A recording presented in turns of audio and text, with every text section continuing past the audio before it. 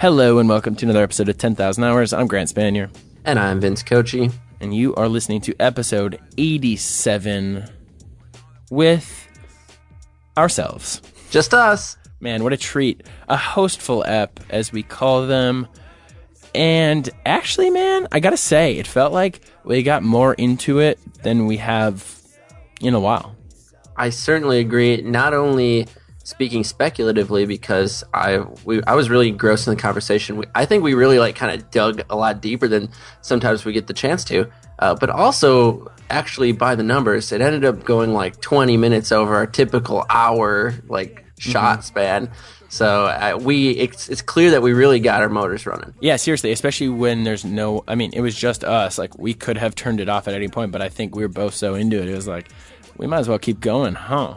100% agree. And what were we talking about, Vince? We're talking about appeal. And what does appeal mean? It's kind of that classic conversation about art. Who is it for? How much do you let people influence your art? How much do you ignore outside opinions? It became a very nuanced conversation, but at its heart, it was, why does the art appeal to you? And how do you make the art appeal to others? And do you care? Yeah, and doesn't it always come back to self-awareness? Inevitably. Maybe some self-definition. I'll let you decide. But shouts out to an outlet for some of my art and for a lot of other artists, and that is Green Room Magazine. As you may know, I've been pretty intimately involved with that publication/platform for, I want to say, almost a few years now. But we've been putting out a lot of stuff we're proud of, bootstrapping a thing. It's almost really less of a business and more of just like a big outlet for creative work. And I would recommend you check out some of that creative work. We have 4 print issues out, and we're putting out stuff online, and that can be found at greenroommagazine.com. Thank you, Green Room, for supporting the show. Thank you, Grant, for being a part of that. I'm a big fan myself. And yes, thank you, Green Room.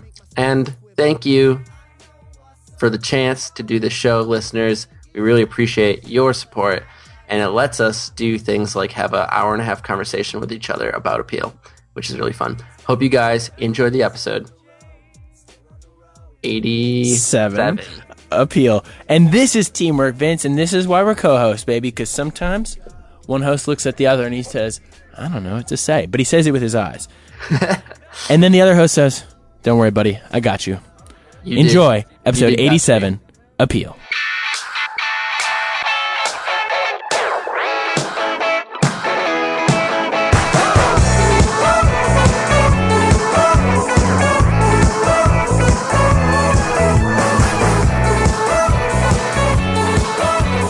I sort of like to think of our show as like there's a symphony playing and someone plays a note and we yell out great, that was an awesome note. C sharp. Over and over and over. Yeah, I think that's pretty radio accurate. gods. We're true radio gods.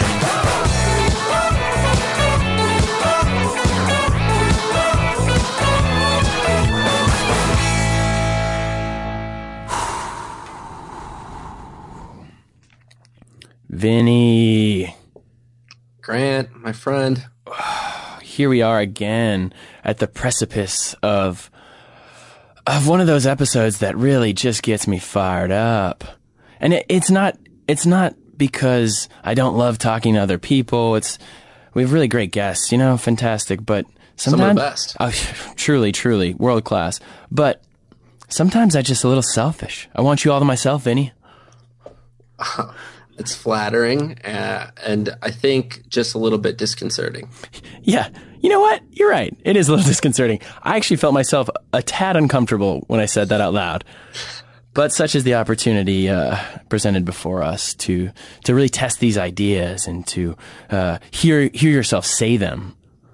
You're sounding pretty theatrical today. Prophetic, maybe? Yeah, wow, I would say. Thank you. Okay, I think I'm going to switch gears because I'm uncomfortable with the character that I was embodying there for a moment. And you know what? I'm going to go back to good old Grant, who prides himself on his directness and his ability to cut through to the core of what he wants to know and what he wants to ask. For example, the way we start the show every time. You know, it's just fun to just jump right into it without, talking too much or dancing around it or, Just vacillating. I have to say. Oh yeah, or otherwise vacillating, which is a fantastic word. Maybe we'll show notes the dictionary.com link of vacillating, just if you want to go look into the usage and explore that and hopefully incorporate a really it. Good picture of you. Yeah. That article, right? Yeah, with me with a podcast mic and a thumbs up. Okay, Vinny, do me a favor. Will you tell me what are you working on right now? What are you putting your time into? Well, I'm back at work after a brief siesta, a sojourn to Chicago for 5 days, which is a lot of fun. But it put me a bit behind the eight ball, as it tends to happen after a vacay. So I've got both freelance and office work that's been keeping me busy. I've been doing a bit of reading too, been doing a bit of personal work, and that's pretty much it. Busy with a little of everything, I would say. Lovely. Good spread. A good spread at the Vince Buffet. Diversify your bonds, isn't that what someone Diversify your bonds, Vince. And also, side question, you're saying behind the eight ball, is on the ball, is that in the same universe as the eight ball phrase? Is this all pool billiards references or? I'm sure maybe one of our vigilant listeners will write us in and correct me, but I think on the ball is a baseball reference, whereas behind the eight ball being obviously a billiards reference. And okay, and would you say that's a game of? Is it 9-ball or is it classic billiards? That's a good point. I think it may be a game that even predates billiards. It might be. What's that? I don't know. Pool. Actually. Bumper pool. Are you thinking of that? Also, skee ball. Skee ball. It's probably a skee ball reference. And side to the aside is eight ball. What's an eight ball in drugs? Is that like a cocaine? Yeah, I think you have to. Yeah, I think if I'm not mistaken, or is that a speed ball? It's cocaine. I think those are interchangeable words, but I am not cool enough to know. Being completely frank, I don't know the lingo. Ah, man. All right. Well, I'm sure one of our fact-checking listeners is right now writing us an email.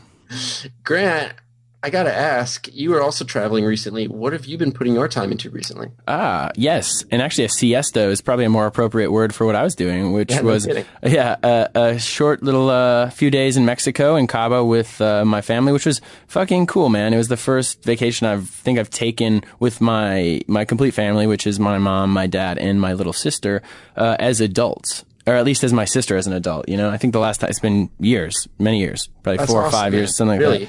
Yeah, and it was a treat to sort of spend time together in like close quarters and just like, I don't know, it was a cool opportunity, and I'm super thankful I did that. Even though like when the idea was first posed, I was I'm not reticent, but I wasn't like jumping on it. I was like, oh, well, but then I have to be away from work and I have to do this and this and this. But then you get there and you're like, oh, it's worth it. Of course, I'm so glad I'm here. And then actually from there, it worked out really well. I went straight to San Diego, which is a super short flight, and I was shooting photos at a thing called Crossed, CRSSD, music festival on the San Diego waterfront. Fucking beautiful. If you'll recall, that's actually where I met Gallant and shot him 6 months ago. So they do it bi-yearly. Bi-yearly? It's so weird. I was going to say it seemed, because Crossed was very familiar to me from your stories. So I was like, is time really racing by us that fast? Oh, yeah. Has it been a year? It has not. It has been a mere 6 months. So actually that post is live. We can show notes that, but I was shooting it for Sea Heads, which is a cool opportunity for me just because that's like in the vein of the photos that I make typically. And so it's a really good outlet, and they have a really awesome audience. So that was a blast. And now I am just jamming away, man. Got some music video stuff happening again, which is super exciting. And doing a bunch of Death to Stock stuff, making a bunch of cool stuff. I'm hyped. Cool, man. That's awesome to hear. And let me be the first to say, glad. Well, someone's probably said this to you already, but I'm glad you enjoyed your time in sunny Mexico. Sounds nobody said it. Nobody said it. No, I mentioned it. I was showing them photos. Dude, I get side note, and sorry, listeners, this is so shitty, but I need to show you the photos from Mexico, dude. I took a bunch of photos of my family, and I'm like really excited. I was like showing them to David from Death to Stock, and he was like, wow, you're going to treasure these. And I was like, you're right. I have a bunch of film photos of my family in Mexico. It's just like cool. It's a cool thing to have. That's actually really sweet. Yeah. In a sort of related side note, but in a much more kind of basic way, my friend who I was visiting in Chicago she had a really like fun slash cute idea.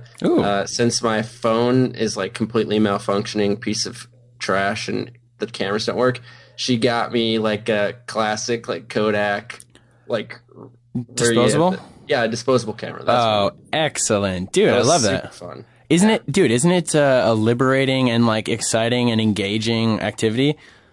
It is, and you know what I took for granted? You don't get to see the picture and like retake it and like perfect it. Vinny, this is one of the key reasons I shoot film, and I think we'll probably talk about this actually on the podcast a bit. But yeah, I like love shooting film. I shot the music festival on film, and you can't show anyone. Nobody sees it until I get it developed.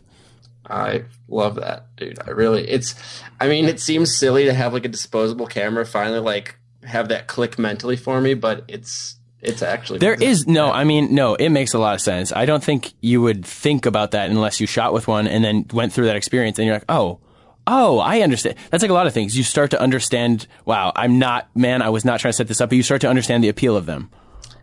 You do. And I can guarantee that you weren't trying to set that up, but it just so happens that you did set it up. I did set it up. And it wouldn't be a 10,000 hours moment if we didn't acknowledge what was happening. If we didn't indescribably mar every single moment of smoothness that the show might hope to contain by addressing it head on. I sort of like to think of our show as like there's a symphony playing and someone plays a note and we like yell out like, great, that was an awesome note. C sharp. Over and over and over.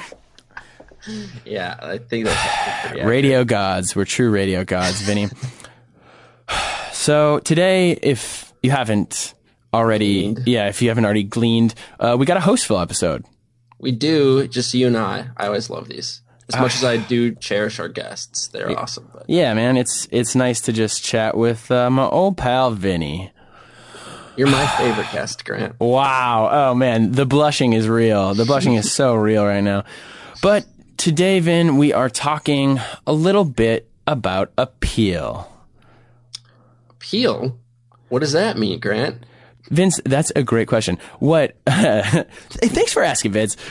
What got me excited about this and the reason we sort of started riffing about it was just, I think it was actually, sparked by a gig I had, recently. I was DJing an after party of, actually an advertising awards show. Did you go to that? I was at the show. The show, as they call it, yes, which is the Minnesota Advertising Awards. It's sort of a masturbatory event, but it is fun. It's deeply masturbatory. Yes. But I had a good time, and exactly. I saw a lot of friendly faces there, which is always nice. Totally.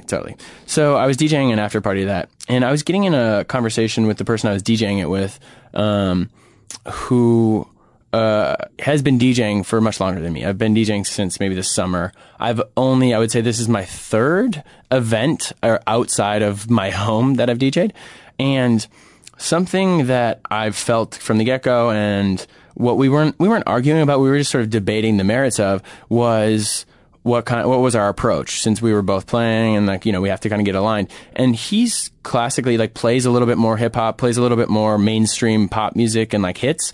Sure. And my approach is not that.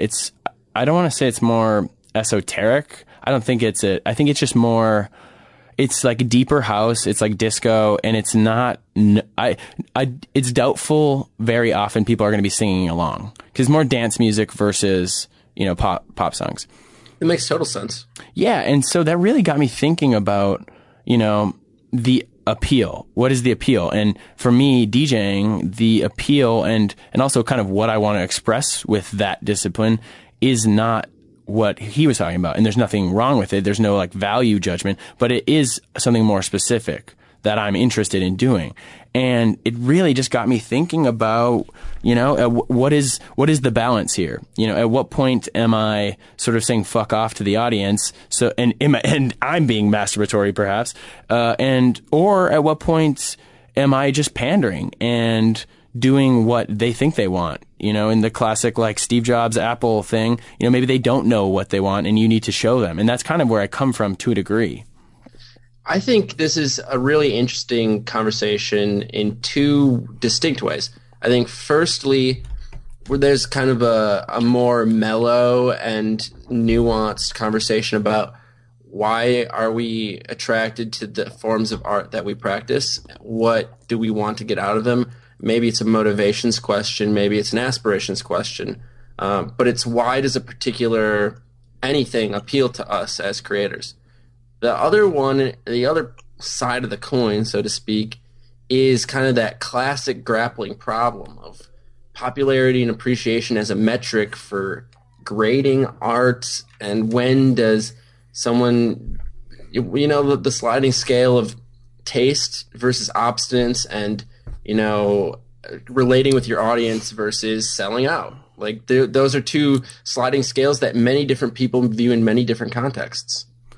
Yeah, it is a complete spectrum, and like most things, I think oftentimes it's the third way or the middle way that is the answer. But it is really, really tough. And I'm thinking of two specific scenarios that I've been confronted with this more. The DJ one is more recent, but the other is photography, which, I mean, obviously that has become a significant part of my work and my output and my life.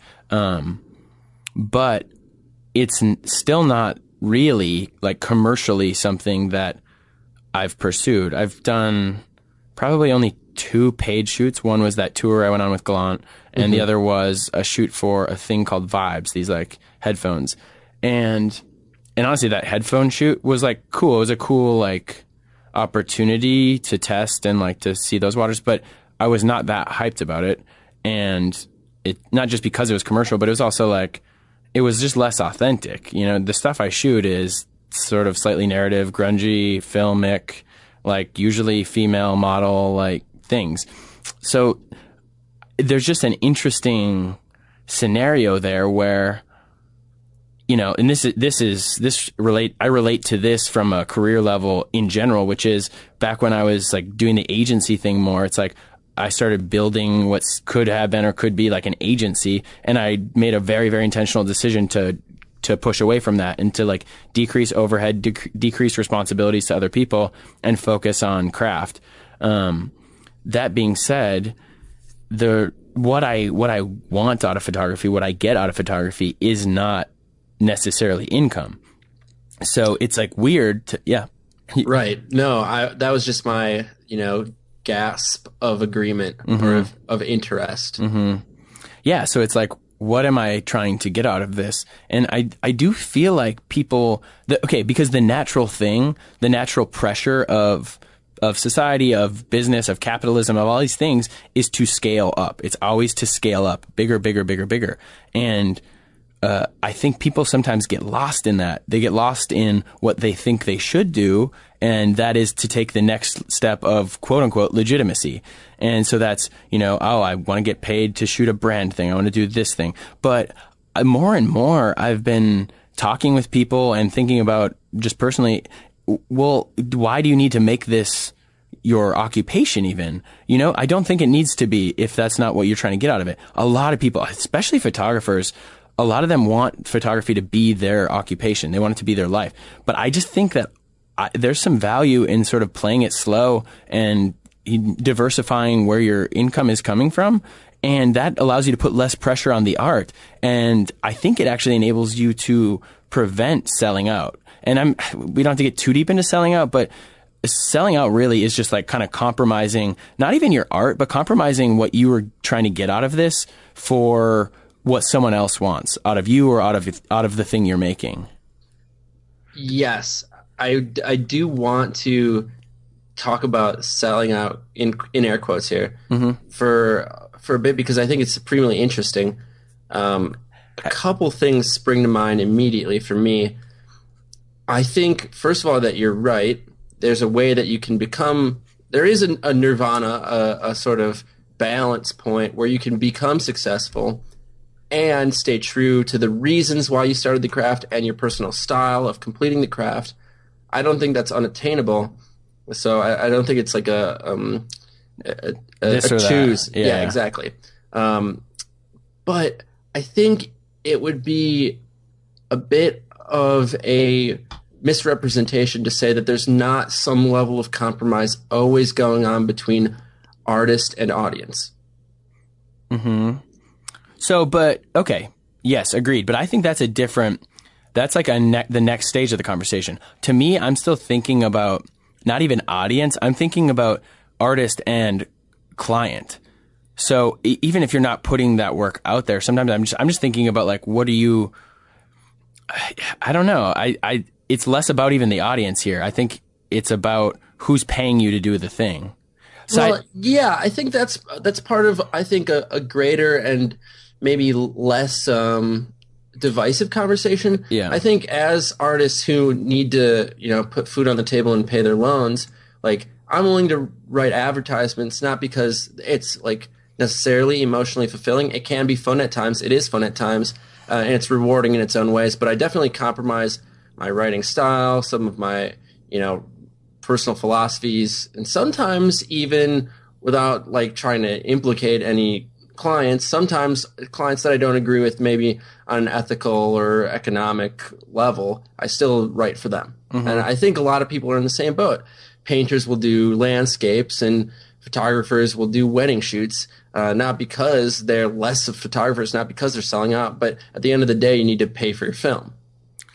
Yeah. Okay. You're totally right. I think mostly what I'm trying to say in this scenario is, okay, so you, Vince, have a profession that is sort of what you identify as, and it's what you would maybe do as art outside of your work, correct? As a writer. Yes. A writer. I guess what I'm just saying is that I think people get really caught up in the idea of having that identifier, their art, be their occupation. And I think it leads to, compromise is totally fine, but I think it leads to muddying waters that actually dilute the quality of the art that they're capable of, because it becomes indiscernible, and because there's compromise there, it's like less of a sacred thing. And I'm honestly not a purist about the art. Like, I'm not a purist about art in general, but I do think, like, I don't know, just more and more I've seen like more value out of people having a consistent gig and then pursuing their art and leaving it free of the pressures of commercialism, and exploring that outside of the gig. But I do want to say, yeah, okay. I mean, let me start by saying I totally agree with you. Hopefully this won't cut you off too much. You're fine, kind of flow in with your train of thought. But I would say that I don't necessarily agree with drawing a distinction at commercialization. I think followership and notoriety, and even in the most basic way, appreciation from your fandom, is not fundamentally different than monetary compensation. That's really interesting. And so my question would be, you can sell out for your fans. You can become, even if it's not a commercially driven decision, you can change your style and your art. You can sacrifice it even for what people are appreciating. And this can scale all the way down just to the decisions you make in your own day-to-day life. But in terms of art, if maybe you're a man who draws circles for a living and you love drawing circles, and then one day you're playing around and you draw a square and everyone loves the square you drew, and now you start drawing squares and you get a bunch of likes or shares on Twitter, but you're not really fulfilled. I think that even though there's no money changing hands, that's kind of the same principle, right? Yeah, that's absolutely right. Social capital. It's a different form of capital, but you're completely right. And so when does staying true to your vision become just being insular about feedback and being obstinate about evolving your craft? That's what I want to know. Oh man, that's a fantastic question, and it's like most nuanced things. It's not simple. I don't think we can reduce it fully, but I do think this comes down to motivation and comes down to authenticity, and there's a balance. Like all things, there's a balance. I do feel like I appreciate feedback, but I also value the feedback and I weigh it more heavily from like an inner circle, I would say. And actually I was just having a conversation with one of my roommates about feedback, and we were laughing because C-Heads just posted a few of my photos from that weekend, and they have a big audience. So it's so fucking funny to watch people react to stuff. It's like, I like love it. It's so funny to me. It's a lot like a couple of the music videos I've done have like a big audience. You know, that one Vasky video, it's like somewhere between 1 million and 2 million views. That's just naturally a lot of eyes, and there's going to be feedback. But to me, there's not a whole lot of learning going on. And I think there's too much weight potentially put on quantifying, you know, whether that's likes, shares, whatever. I do think there's some value, and I think you sort of have to like learn to sift through it yourself. But that's the same as like, you know, being a creative person, and especially if you work in like an advertising or like this industry as an industry, you get used to feedback and you see notes and you start to have a sense of what notes are good, what notes are bad. And that's sort of a barometer that you have to decide on. But I just think ultimately, you know, and maybe this is just my kind of misfit, like rebel in my head. I consider myself that, you know, I'm not even saying it's accurate, but that attitude where I say, if you put too much weight in what other people think you should do, you lose your voice. And I think developing your own voice is ultimately the most interesting and ultimately productive thing you can do, as if you want to be an artist or a quote unquote creative. Man, I've been saying quote unquote a lot recently. I haven't really noticed it, but it does sound like something both of us would say.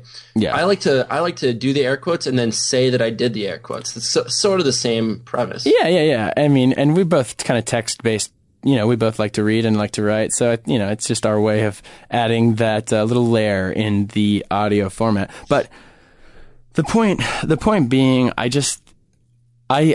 if I'm going to compare it to, okay, there's two things. We started talking about DJing. We started talking about photography.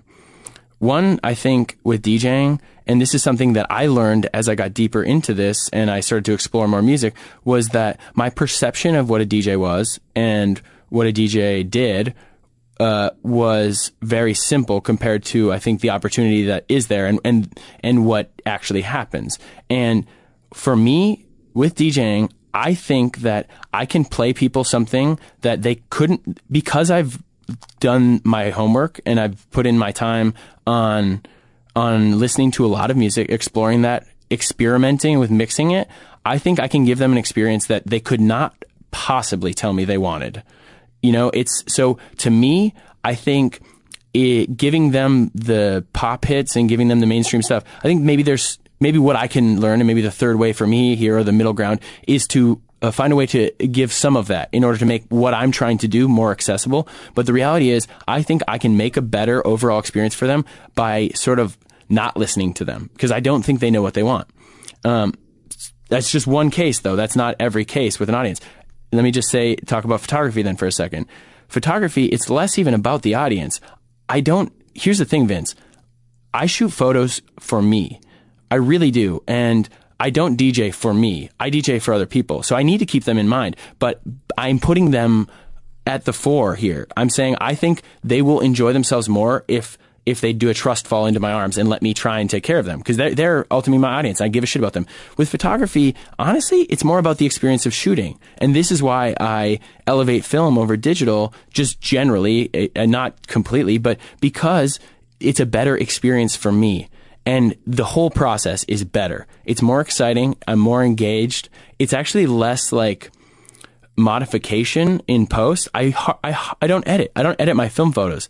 They come out. I expose them. I edit them before I shoot them, you know? And so it's like a more contained experience, and then it's just better. So I don't really need feedback on my photos. And what I'm saying is, if I'm going to be commercial with my photography, I can kind of no longer say that I don't need feedback or want feedback, because I'm telling them, or by taking the gig, let's say, that this is for them and it's no longer for me. And I can still do that. But the question is, do I need to? Why do I need to? If this is working just fine for me, I don't need to compromise it. So that's why I'm saying there is a slight compromise in that scenario.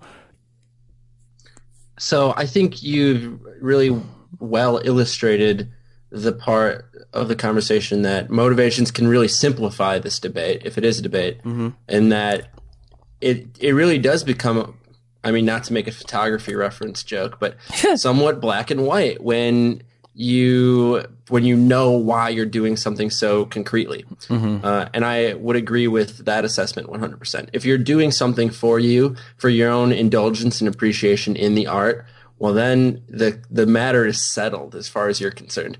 Do it the way you want it and how you want it, and only let your own personal internalized feedback guide the craft. Yeah, and the thing is with that, Vince, especially for, I consider myself very early in my photography career. You know, I haven't been shooting that long. But if I start to compromise it, I'm saying compromise, which is loaded, but I do consider it a compromise. If I start to try and compromise that by taking too much direction and too much, if I commercialize it, if I do whatever, then I may be compromising my, like, the lifespan of my artistry in photography, because you and I both know that long term, if I'm doing what I truly love and I'm consistently following my intuition and my eye with photo stuff, and I don't let it get blemished, then people will respond to that, and the right people will hire me to do something. I think it's just about patience with that. I think people are too quick to jump to a legitimizing move, and I just think that's why I'm saying that's the opportunity.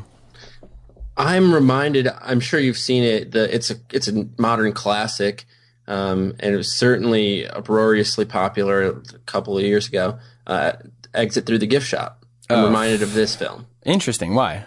Well, I mean, the kind of the hidden star of that documentary is Terry Gaeta, Mr. Brainwash. Mr. Brainwash, and the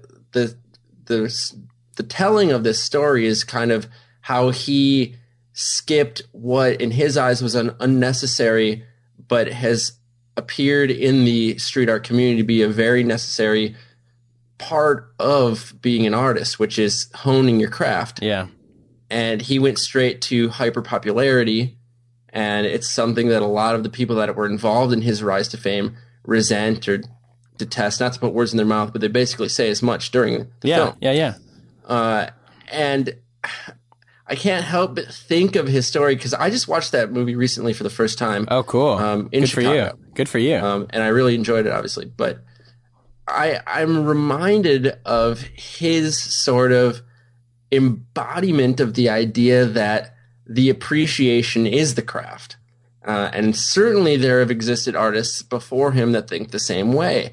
And at the same time, I'm reminded of someone who I used to really enjoy and now don't enjoy anymore as an artist.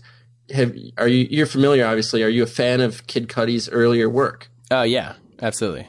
A lot of amazing formative tracks.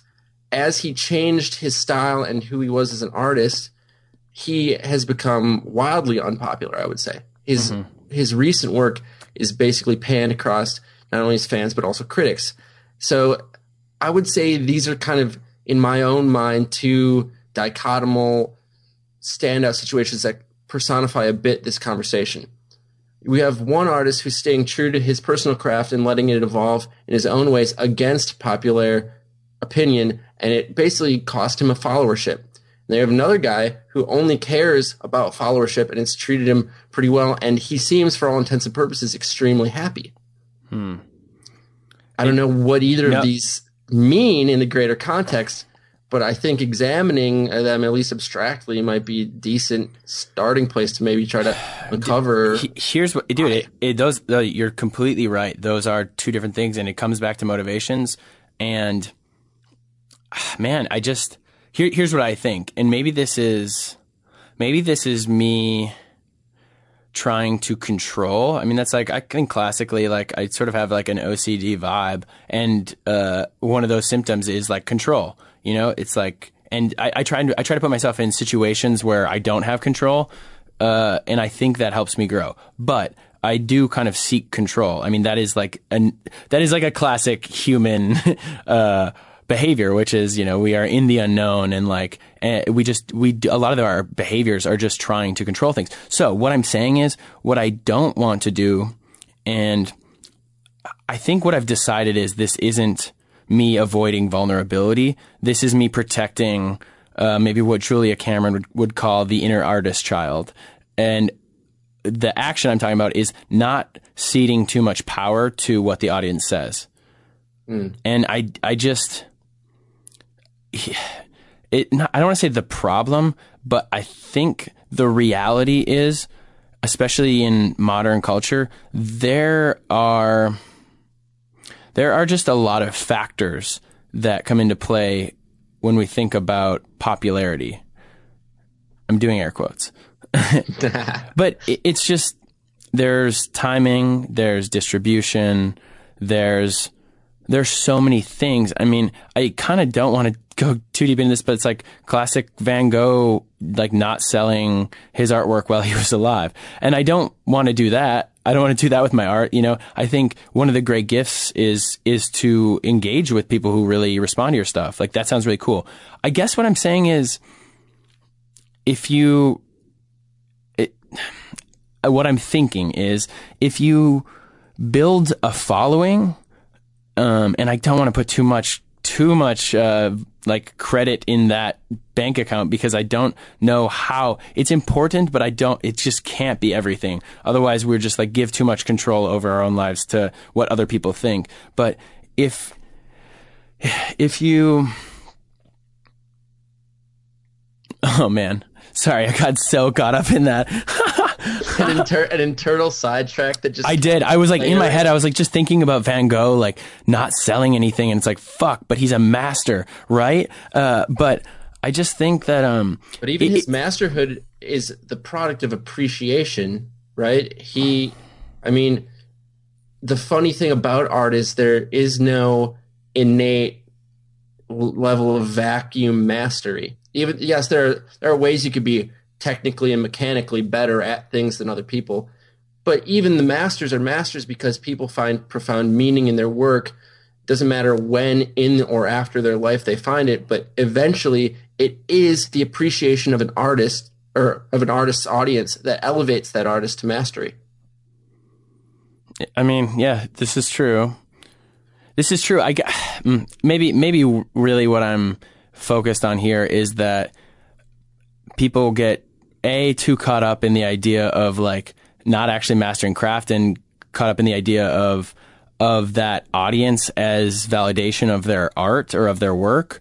And they get good at building an audience, even though I don't necessarily think, and I'm not trying to be like stodgy about this, but I just don't think that there's as much authenticity in the work because it's based on what becomes popular. And I'm not contrarian to like doing things that are in the culture. I actually think that's a really interesting place to play. If I put that in photo terms, like there are trends that go across the photography communities, and I think it's, or design. And I think it's interesting to play in those fields. But I guess building yourself up and building your work around really what you think other people will like, it just doesn't seem long-term good for the longevity of your career and of the evolution of your work, or even just for your own happiness, is my guess or my sense. I'm gonna be forced to agree with you across the board. I think what's kind of revealing itself to me is maybe this happens too frequently with our conversations, maybe we're just insular in that way, but it really is starting to ladder pretty heavily back to motivations for me. Like, yeah, if you look at Van Gogh, he eventually was considered a master, but I don't think that's something Van Gogh would have cared about. He was a tortured individual, so I'm not going to pretend to be a Van Gogh expert. Yeah. But there definitely exists the type of artist that only wants to do art that he or she believes is great, and if appreciation comes from that, perhaps they'll revel in it, perhaps they'll enjoy it, perhaps they won't care at all. There's a difference between doing something that you love and hoping that others love it too, and doing something that you hope others love as your first and foremost goal. Mm-hmm. Maybe it seems like really obvious just to say that now that we've said it, and maybe it's meaningless to say it, but I think that like it's so nuanced, because let's say people like pop music, people like music they can sing along to.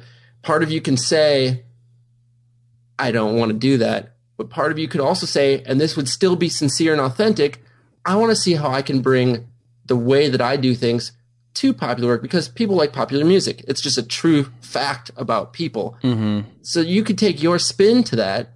You could take your style to that And I don't think that would necessarily be inauthentic.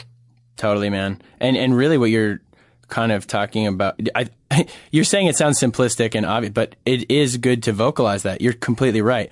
But I think it's just the thing is with that, it's, man, the train.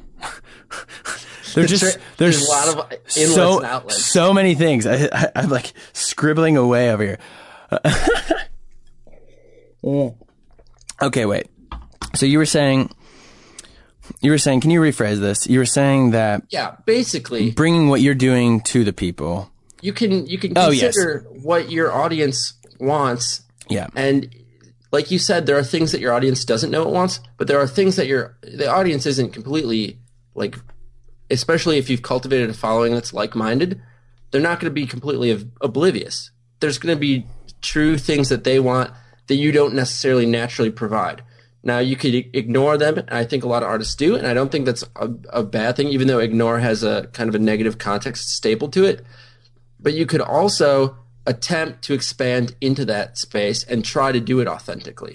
I mean, absolutely. Okay, so like audience, what you have with an audience is a relationship. And one of the cornerstones of successful relationships is a level of compromise and of communication. So I think there is a lot of value in that. And what I want to avoid personally, and what I think the difficult and negative end of, let's say, like this like purist, like I will give them what they do not know they want attitude is, it's like can be really selfish sometimes. Because to a degree, you are so right that the lifeblood of an artist is the audience. And it's, I mean, that's just true. And I think to run away from that is actually is potentially selfish and potentially destructive for what you can make and what you can create. Because really, I mean, even for me, like mission statement wise, at the end of the day, like I get excited about what making stuff might inspire in other people. And for me to get too focused on myself and what I care about, it can be like, that can be completely selfish. Have you read we've totally referenced this on the podcast before, right? The Dave Eggers Selling Out. No, I've never read it though. Oh, wow. I think we have shown it at once. Let's show notes it again, and Vince this time read it. Yeah, I think that's good advice. I mean, the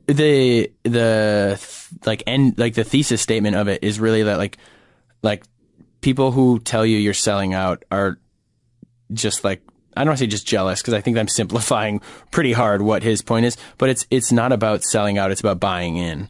And if you get too caught up in the idea of selling out, then you're actually just like not playing in the real world, in the systems that are created. That doesn't mean you can't push them, you can't expand them, but to, again, get so caught up in your own world that you think you can just like, you know, you should all love what I'm doing. Don't you understand how good this is? Fuck you. Like, then again, there are artists who have made very successful careers doing exactly that.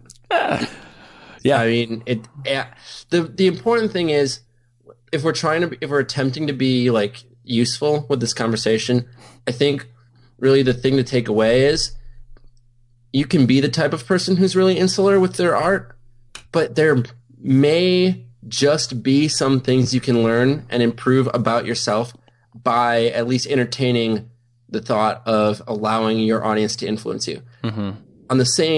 By the same token, a lot of people are too eager to please because they view popularity and notoriety as the be-all, end-all metric for their craft. And to some people, maybe it is. But I think they could stand to benefit from at least entertaining the thought that maybe you, as the expert, as the artist, should be guiding that greater conversation. Totally. There's a shared responsibility. I think if you want to be an artist, though, you need to. It's almost like an onus from my perspective that you are responsible for evolving. Like if you have all of these eyes, then the opportunity is to elevate instead of meeting them. Let's just say, okay, if we're going to even talk about taste, which is sort of clearly subjective and nuanced and soft, but let's just say taste, and I'm like using my hands right now, like leveling out. Let's just say your audience, you could give them hot dogs and ketchup and they would love it. But maybe you give them, I don't know, maybe not even a steak. Maybe you give them like a really nicely seasoned chicken, even though your aspirations are to a steak. And I apologize to our vegan and vegetarian listeners. This is not the best example. You can replace it with white potatoes versus zucchini versus, Exactly. I'm just saying, I think there is the opportunity and in some ways the onus of artists to elevate taste and to elevate the level of work and thoughtfulness and the depth. And I guess what I'm most concerned about within all of this is that pandering, and it is that quick high of, oh, if I do this, I will get lots of positive feedback from people, and I think it's almost like I'm really more talking to artists here. And I mean, there's audience too. It's like, support, like, of course, then it's like support experimental stuff, support artists taking risks. But I guess that is really what we're talking a lot about, is like risk taking. It's extremely risky to, for a few reasons. Let's say you have done something completely authentic and it's also beloved, and it gets a lot of good positive reinforcement and feedback. There's a lot pressure now innately to not evolve your craft, I would say. Appreciation breeds patterning, and I think that's a natural human condition. And so the fear of suddenly disappointing people who mean a lot to you because they've taken in and appreciated something you've worked really hard on, that creates a two-way relationship, a connection between artist and audience. Disappointing them becomes a very real, not just opportunity cost, but emotional cost. Mm-hmm. Oh man, I can't help but think of the relationship metaphor again, and what I want out of a relationship with someone. And I think what we should strive for is two people or two sides of anything. Maybe one is artist, one is this larger audience, but we should elevate each other. We should make each other better. And I see a lot of destructive romantic relationships that are actually just the parties sort of appealing to maybe not the best versions of each other. And that's actually just really disappointing. It's not like it's like inherently evil or bad, or like doesn't mean we can't indulge each other sometimes.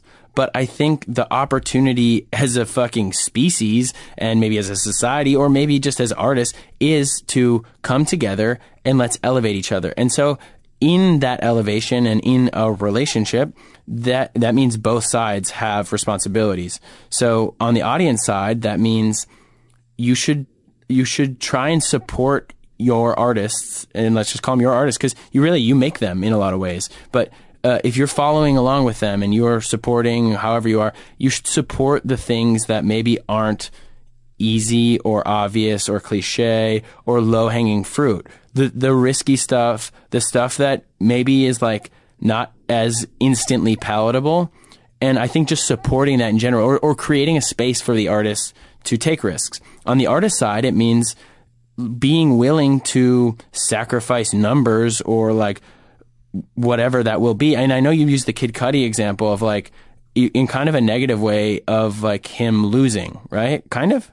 I wouldn't consider. I mean, I don't know Kid Cudi, so I don't know how he feels about it.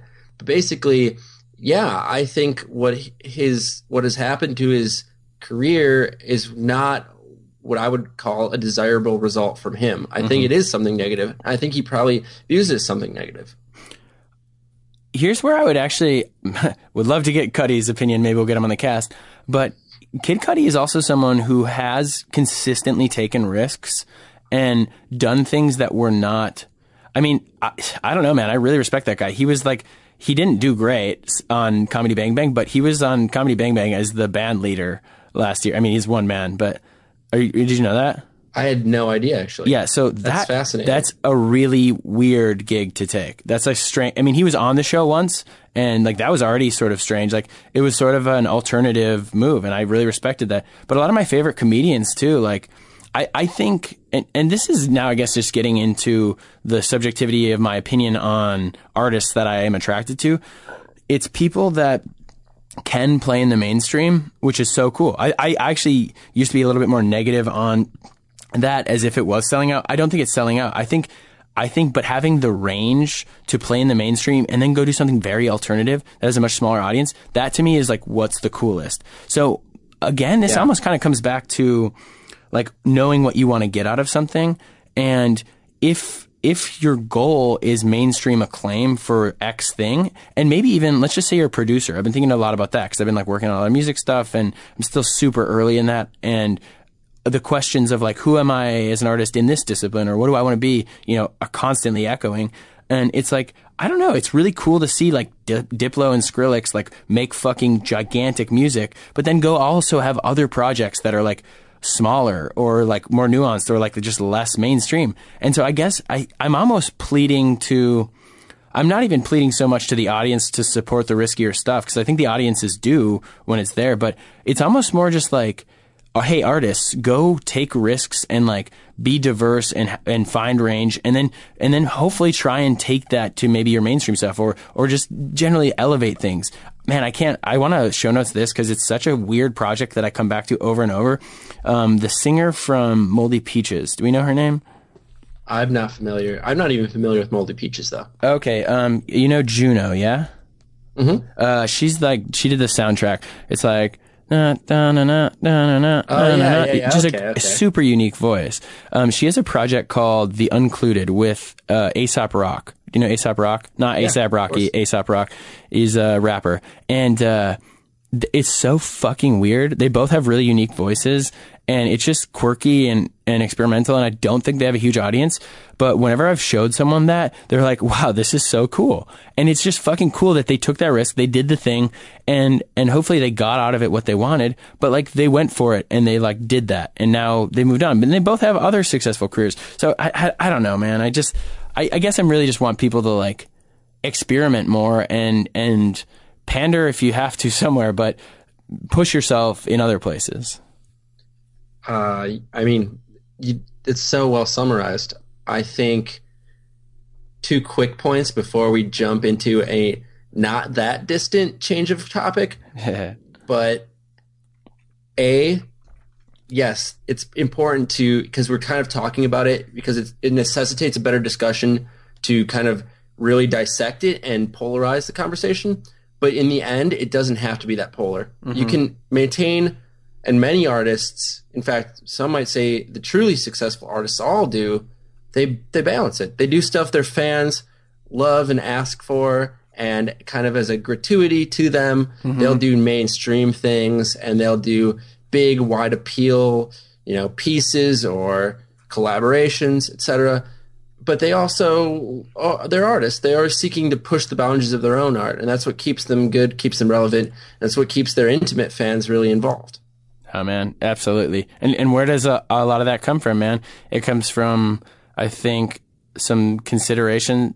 I was going to say thoughtful consideration of like what you're trying to do and what you want to do. I also, though, think it's actually sometimes less thoughtful and more just intuition or like I agree. Activity. But yeah, I think it's even subconscious. Exactly. But yeah, I was just listening to, and maybe we show notes this too because it's fantastic. But Sacha Baron Cohen has an episode on Mark Maron's podcast, WTF. I saw that. I didn't listen to it yet. Man, I'm maybe 2/3 through, and it's so cool. And Sacha Baron Cohen is fucking fascinating, A, but B, he's almost like less aware. He starts talking about how he feels like the English are like less self-aware than maybe Americans, and it's more just like they're just like sort of acting, or like not acting. I mean, they're just sort of like behaving, and they're not thinking about like who they are and why they are and those things as much. And he almost says it not in like a negative way, because it sounds like he's like valuing self-awareness, but he's just like, this is the reality of like our culture. And he like doesn't completely, it's kind of cool because he's just like not over analyzing his comedy and what he's doing. And I think sometimes that can lead to a more authentic representation of a thing, because you're less like, you're not filtering it as much. It's less intentional. Yeah. Man, that's fascinating. I have to listen to that because I'm a huge Cohen fan, and it also sounds genuinely interesting. Yeah. And the other point that I was going to make actually dovetails into this week's off-topic topic nicely, which is kind of a disingenuous name this week, maybe. but it's that you landed on the fact that the audience is part of a 50-50% relationship. And I think a lot of audiences don't always realize, and it's not incumbent upon them to do it, because as someone who's consuming art, you should be enjoying it first and foremost. That's your one true job as an audience member, is to consume and enjoy. But you can enjoy it better, and you can help improve the art that you support and love by working hard at consuming it. By, I would say, doing your due diligence, dissecting it, and, like you said, supporting the stuff that's maybe riskier to support, or at least giving it a chance. Oh, absolutely. I mean, dude, if you want to be respected, you have to earn the respect. You can't just expect someone to hand it to you. And if you don't want to be treated like an idiot, then like support artists who don't treat you like a child, you know, like, and that just requires effort on your part to dig a little deeper, to go, you know, and just, so I think hopefully it does seem like, because of the availability of content and instant access to everything, certainly the level the water seems to have risen on the quality because of just quantity. But I do feel like sometimes there's like sort of this, like you were saying, you know, above all, they should consume and enjoy, but still like have some respect for content creator. And I think even just like thinking of them as human without breaking down the like wall of like maybe fiction, especially if you're enjoying something fictional, I just think like giving them a little bit of credit for not pandering and not doing the obvious thing, I think that makes you a better audience member. I completely agree. And it spins off into this week's discussion, which is reading habits. Yeah. So us as two people who do love to read, and I'll give a quick shout out to myself. God. I used to be someone who really was embarrassed by the fact that I didn't read very much, and that's still true in a way. But it's been something I've been really intentional about improving, and it's one of the few things I've actually followed through in my life. So I've been reading a lot more this last year, and it's been fun to rediscover the joy of reading. But you have been an avid reader the whole time I've known you, and so what I think would be interesting is to discuss how we read and appreciate the artists that we enjoy. Dude, aside, respect.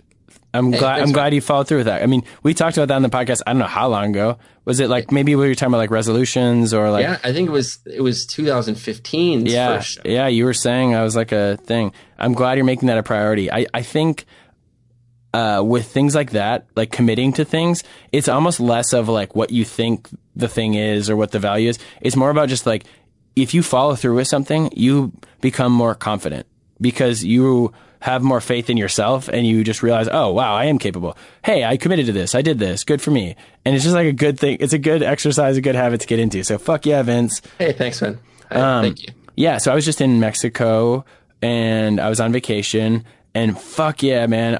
Like what I love about a vacation like that, and I haven't taken one in a long time, is I just consume books, you know, in a way that you can't. I just literally cannot do that in my daily life because I will spend like 6 or so hours like reading during a day. That's insane. That's amazing. That's the best, dude.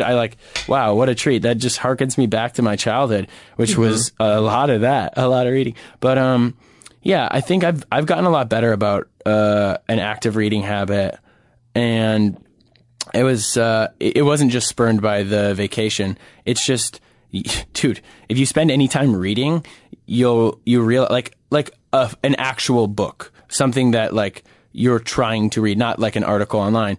I think you realize like, wow, this is like changing the way I'm perceiving things. This is evolving me in some ways. This is making me feel smarter, even if it's not like, you know, tit for tat going like, oh, I'm smarter now because I read 100 pages, but you just are more engaged in like ideas and your brain is like firing, and good prose, good writing will just get you hyped. So I think having a reading habit is so fucking valuable. I mean, it is. Yeah, totally. I do want to like maybe unnecessarily caution against the sort of deification of the written word as a consumed media. I think, I mean, it goes without saying. Now it sounds almost like stupid to point it out, but like just because it's reading doesn't make it a better medium than maybe watching television or what. There can be amazing but okay, yes. You're correct, Vince. Here's what I will say though. I think the way that we've started to consume, I think it by the very nature of the medium forces the audience to be more engaged and forces them to fire up things. And so I think it's so fucking easy, Vince, to turn on the TV, to turn on a movie. And most people I know, and I'm not saying that they are worse off for it necessarily, but a lot of people are doing the second screen thing. They're not engaged. And what I like about the written word in a book form is it forces you to be completely engaged. If you're on your phone, you can't be on your phone while you're reading. No, it's not possible. It's impossible. Right. Yeah. So I just think there's a lot of value in, it's kind of like going to a movie theater. It's the equivalent of going to a movie theater versus watching at home. I think if you go to a movie theater and watch a movie, that's the same as reading a book. It's hugely valuable. It's an engaged activity. Yeah. So this is interesting to me because I've got two, I think, semi straw man counterpoints to bring up that I'm guessing that we can knock down, or maybe we won't. Sure. One is, where do you stand on audiobooks in this case? A passive form of reading unshrug, where it is more possible to distract yourself, theoretically. I mean, I'm an avid podcast listener, and it all depends on what sort of audience or consumer you are. And if you're an engaged consumer, you will get more yield out of the thing you are consuming. So if you're not paying attention to the audiobook, you're going to get less value. Right. I guess it was less of a question about, like, should audiobooks exist? Yes. I mean, it's not like audiobooks are bad. They're just another convenience. I think, do you consume them? I don't, but I was actually very close to purchasing one recently, but it's fucking like $22 or something. I could do this Audible free trial or something, which I might do, but it's what is it? Life of Kids or something. And it's, or We're Just Kids. I don't know. It's the Patti Smith autobiography that David from Death to Stock was really high on, was telling me I should listen to. I think in these situations, it's actually more authentic and more interesting and nuanced and layered to listen to an audiobook, especially if the author or the subject is the one reading it. Like, there's so much intonation and context that can come from their voice. It's fascinating. I think that's amazing. Interesting. I think other times though, it could be just kind of a cop out from reading. And I think they're different. They're different things, man. They're so different. I think if I were more of an avid nonfiction reader, it would be, my stance on this would soften significantly. But I really do not care for audiobooks. Yeah. To me, a lot of the, and maybe it's narcissistic, but maybe a lot of the joy of consuming a book is the cadence with which I read it. And I can, during exciting parts, I can read it faster. During contemplative passages, I can read it over and over. I think that tactile, which will lead me to my next question, that tactile element is extremely important to me as in a way that I consume books. Oh, absolutely. I mean, and I know you're about to go into your second thing, but it's also it's a different medium. And so it's different. It's just straight up different. But I think of a book that I read during my vacation, which got me so ignited in general, was Consider the Lobster. And it's just a collection of essays from David Foster Wallace. I mean, talk about layers. The fucker has... dude, there was one instance where I laughed out loud so often when I was reading that. He is an incredibly thoughtful writer, and he goes into so many layers, so many sub-layers, and footnotes with sub-footnotes with sub-footnotes. There was one instance, though, where there was a half a page of actual, layer one narrative. The footnote extended the second half of page 1 and the full page 2. That's insane. And the writing is so small. Yeah, but it's incredible. It's like it adds these like layers to, it's just nuance, it's detail, it's fucking beautiful. It's playing with the medium. It is. We have to, and I think a big part of appreciating literature is your ability to immerse yourself in the writing style and make it your reading style. Oh, man. So, dude, quick aside on this. This is something I've been thinking very strongly, especially after reading that. And I kind of was coming to terms with being a completist. Like, I feel like I need to finish the thing that I start. But I don't think everyone needs to finish the thing they start. But I think the truth is there's a lot of nectar at the end of that journey. And I think, like, for example, if you were to read Consider the Lobster or David Foster Wallace and not read the footnotes, it seems like you're missing out on a lot of context and a lot of layers that like don't give you the complete picture. And I think the complete picture is like what we should be after to a degree. I think a lot of people owe it. I mean, everyone owes it to themselves to try at least. And a lot of times it's intentionally ambiguous, but to try to put yourself in the shoes as much as you can with limited context and information of the author and try to read what they've written as a complete piece. Totally, man. Where do you stand on reading a physical, tactile book versus reading an ebook? I feel like you have to know where I stand on this. I'm not saying you're just like posing a question. As someone who's helped you move literally dozens of boxes. Thank you, Vince. Dude, thank you. Side note, shouts out to Vince for helping me move. That is one of the most nightmarish requests one could make of a friend. And it's, man, what a great exercise in testing one's relationship.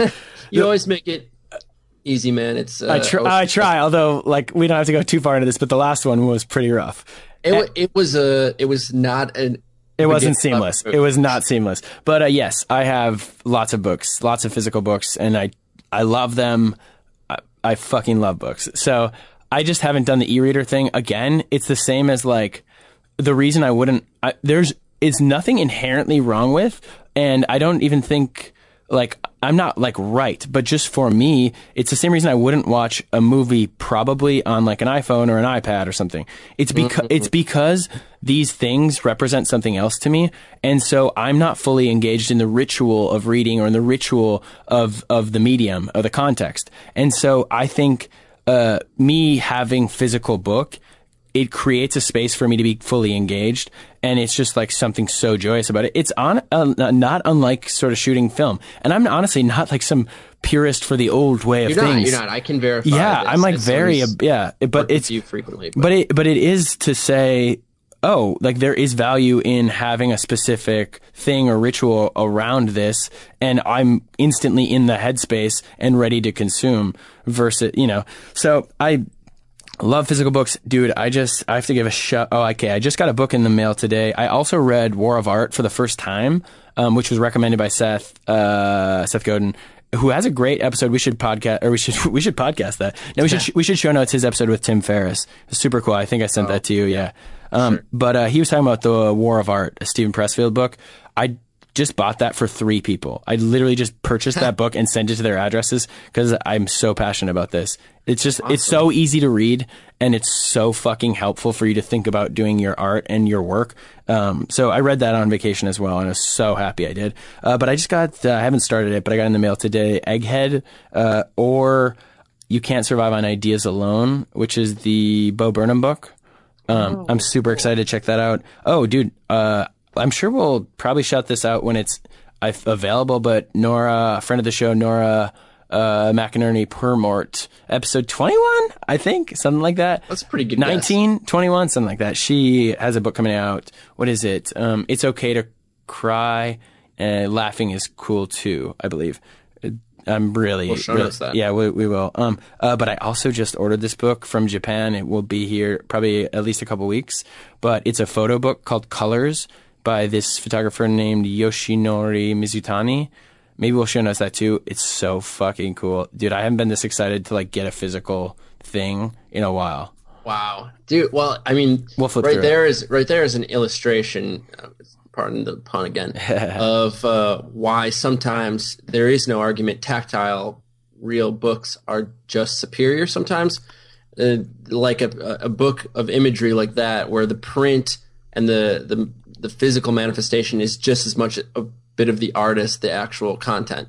Especially as an artist, you crave that. I mean, Yes. with so much digital, like having my show in a physical space and getting to experience it with people, so fucking gratifying. Oh, yeah. Yeah, man. Okay, Goes so without saying. Vinny, what about you? I actually don't know completely I'm what a you're bit saying. of a heretic in this. Interesting. In this conversation, I think I would be. Maybe it's an incorrect or naive point of view, but I think a lot of it comes from the fact that I have spent a lot of years not reading very much at all. And so when I kind of rediscovered my love of reading, I was unfettered by tradition that existed pre-ebook. Mm-hmm. So I didn't have any sort of like nostalgic momentum carrying me to get physical books. I think physical books, by and large, I appreciate the smell of an old bookstore. And this isn't like some sort of patronizing point of view. I truly do. I understand the magic of holding a book, of feeling the pages, of appreciating the cover art. All of that is true.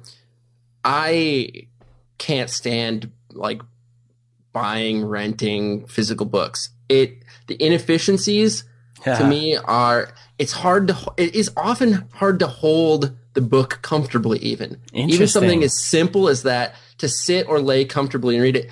E-reader, I can change the size, the brightness. I can tap to look up words, which is sometimes really useful, especially if you're a sci-fi fiction reader like myself and your authors like to use self-congratulating, like archaic terms all the time that you don't even know. The whole, like the act of consuming is so seamless that I really, really enjoy it over physical books. I mean, it reminds me of like how I've been approaching music, which is I can't fucking play a thing, but I can create it on the computer. Mm-hmm. And I'm not twisted about the idea of it not being real music. And honestly, Vince, this is a great way to talk back into appeal, which the difference that you and I have on ebooks versus physical books is purely, it's personal. It's personal. And the point is, it's about maximizing.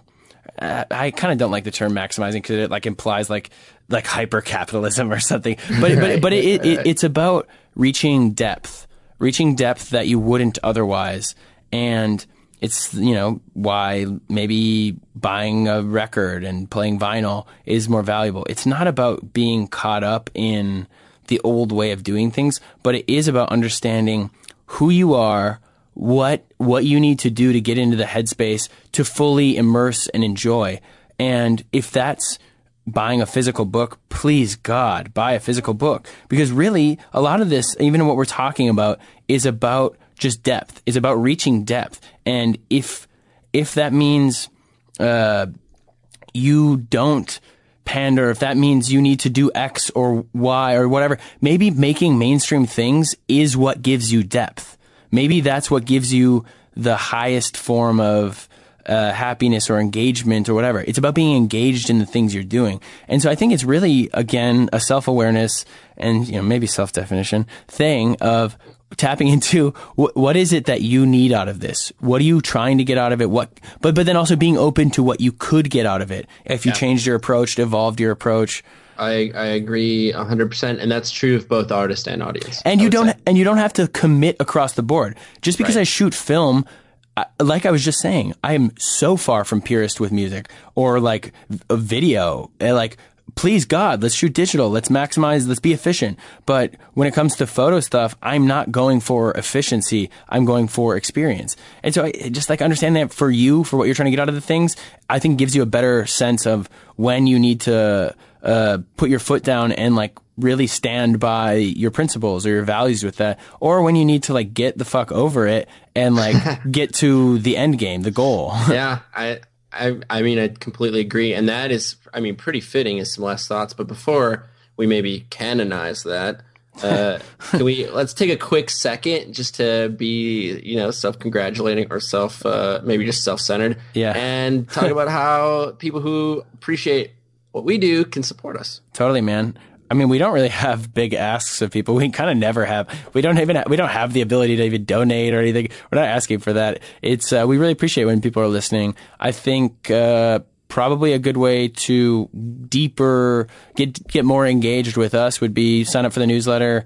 I think it's a subscribe on the website, 10khrs.co. And follow us on Twitter. I mean, Facebook too, but we don't really fucking care about that. Twitter is a more interesting place. And then ultimately, of course, rate us on iTunes, whatever. But really just like share the show too with someone who maybe could get some value out of it. I think even... And share with us. Like, please, let us know. Let us know you're listening. Even if sometimes we're meandering and all over the place, I think what you and I are trying to accomplish, and we are accomplishing, Vince, is we try and be real and open and thoughtful and have candid conversations. And I think ultimately that leads to hopefully potential value for people. I mean, this is a lot like what we're talking about. Let's say this is our art. It is an art form for us. We are trying to bear a little bit of our souls here in the hopes that others will glean something from it. And just keep that in mind. And, if you like that, support it, please. Perfectly said, man. With that in mind, like, what are we trying to leave people with? What would we want them to take away from this, time on the show? I kind of want to pose that question to you, Vin. I feel like I've been riffing quite a bit, and I got caught up in my head a little bit here. I think that's what happens on some of these hostfuls is like... Honestly, that's my favorite part of the hostful. Sick. But it's just... I'm just like, so much. Oh, wow. What does this mean? What does this mean? And we don't sort of have that third piece of the triangle to bounce it off of. And it causes some reflection, some and thoughts. I think a lot of times we appreciate what the guest has to say so much that we just want to learn about them. And we don't quite get as echoey and interested and back and forth on the topic as we might otherwise, which is obviously fine. Yeah. But that's why I love Hostful so much, is that it feels like just one of those conversations we had while we were hitting the West Coast in the car in the Malibu, just talking endlessly about shit. Man, that was a treat. Let's do that again. Yeah, I guess if I was to leave people with something, I guess it's just, I've been thinking about these themes a lot, and I was talking with someone very recently, and she was...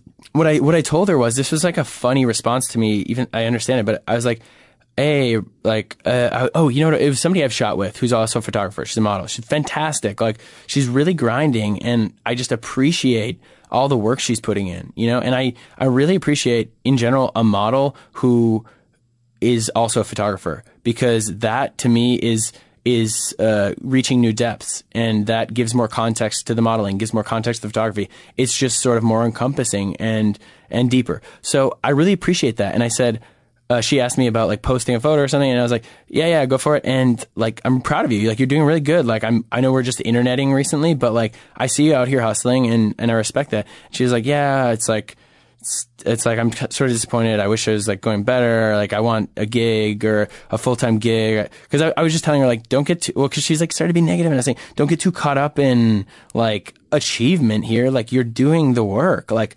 that's what matters. You're doing the work. That's almost all that matters. And honestly, War of Art will reinforce that idea. And she was like, well, yeah, I just want a photo gig or something, or I want a full-time gig. And she said she wanted to be photography. And I was just like, I don't think that's just kind of like a validation, or like, that's a classic, like, I'll be happy when, or if this and that. And I don't think you need to make it your gig. Why do you need to do that? Like, what are you really after? Are you after like, complementary things? Like, as in, could you find something that feeds part of your craft without making it the focus of it? Or at least maybe not yet. You don't need to ramp up. This is just the classic like scale issue. Everyone's so insecure about like making it being legitimate. And I just think you don't need to fully fucking be that thing. I think you can be multiple things. You can let things develop, and you don't have to go all in on making this your entire life. And it's a lot of this, man, is just about like reflection and patience is the appeal. Is tapping into like what's important to you and separating yourself from what I think are potentially destructive metrics of happiness and success, which is the opinions of other people always. There's value in it, but like, let it develop. be calm. It's okay. You'll be all right. That parlays perfectly into, what I'm really thinking has revealed itself to me at the end of this conversation, which is that it really is about patience. It's about perspective. It's about understanding that just like you need to be active in your inward reflective creation of craft, you have to be very judicious with how you receive feedback. And if feedback is inherently, if you have the right perspective, only a net gain, because you can always choose to ignore it. You are just getting more information than you started with. But learning how to actually effectively and constructively and positively use that feedback is where you're going to find real improvement. And I think that's something that it's not really intuitive or easy to do, because we're really eager to please as creators. I think that's kind of a natural failing and strength of ours. Is that we like people to like what we do because we like what we do. Exactly. So I just think, don't get hung up on it. Don't throw it out wholesale.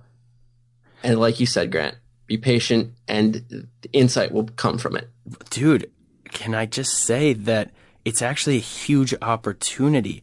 And let me just frame it this way. In the same vein where when I started thinking about like doing the work and like sharing and being active and accessible and things like that, Seth really reframed my perspective in putting it in the terms of, if you have something to share with the world, it is selfish to hold that in. Okay, so now my perspective on sharing and being and creating whatever is completely reframed. I'm like, I give myself permission to let go of like feeling egotistical or narcissistic to a degree. In the same way, I think a way to think about appeal and artistic development is, a lot of people like wish, or it seems like they wish they were that like child star or that person who blew up when they were 19 or 20. There's these like feelings of insecurity around like not doing enough, not being enough. But dude, the opportunity to develop your style, your opinion, your taste, your aesthetic without that scrutiny is fucking incredible. And not overly committing yourself to the scrutiny. I think at a certain point there is value in committing and being and finding that niche, whatever. But like, this is the time to play, the time to develop. You don't have to like run ahead of yourself here and like seek that validation. Just go play. This is fucking great. And that's true. That's truly motivation, right? It's enjoy what you're doing. First and foremost, boiled down to its simplest form. Enjoy it. The rest will come. Hell yeah. Wow, that was fun, Grant. I love hostfuls. You know what? Fuck guests from now on. Fuck guests, Vince. Wow. I just want a soundbite of that to just play over and over. Just you saying, you know what? Fuck guests for now. Because you're sort of less apt to swearing. I'm a little bit more loose-lipped. So it's just great to hear the F word come flying out of your mouth. Man, can we put a bow on this one? Let's do it, man. 1, 2, 3. Ship it. Ship it.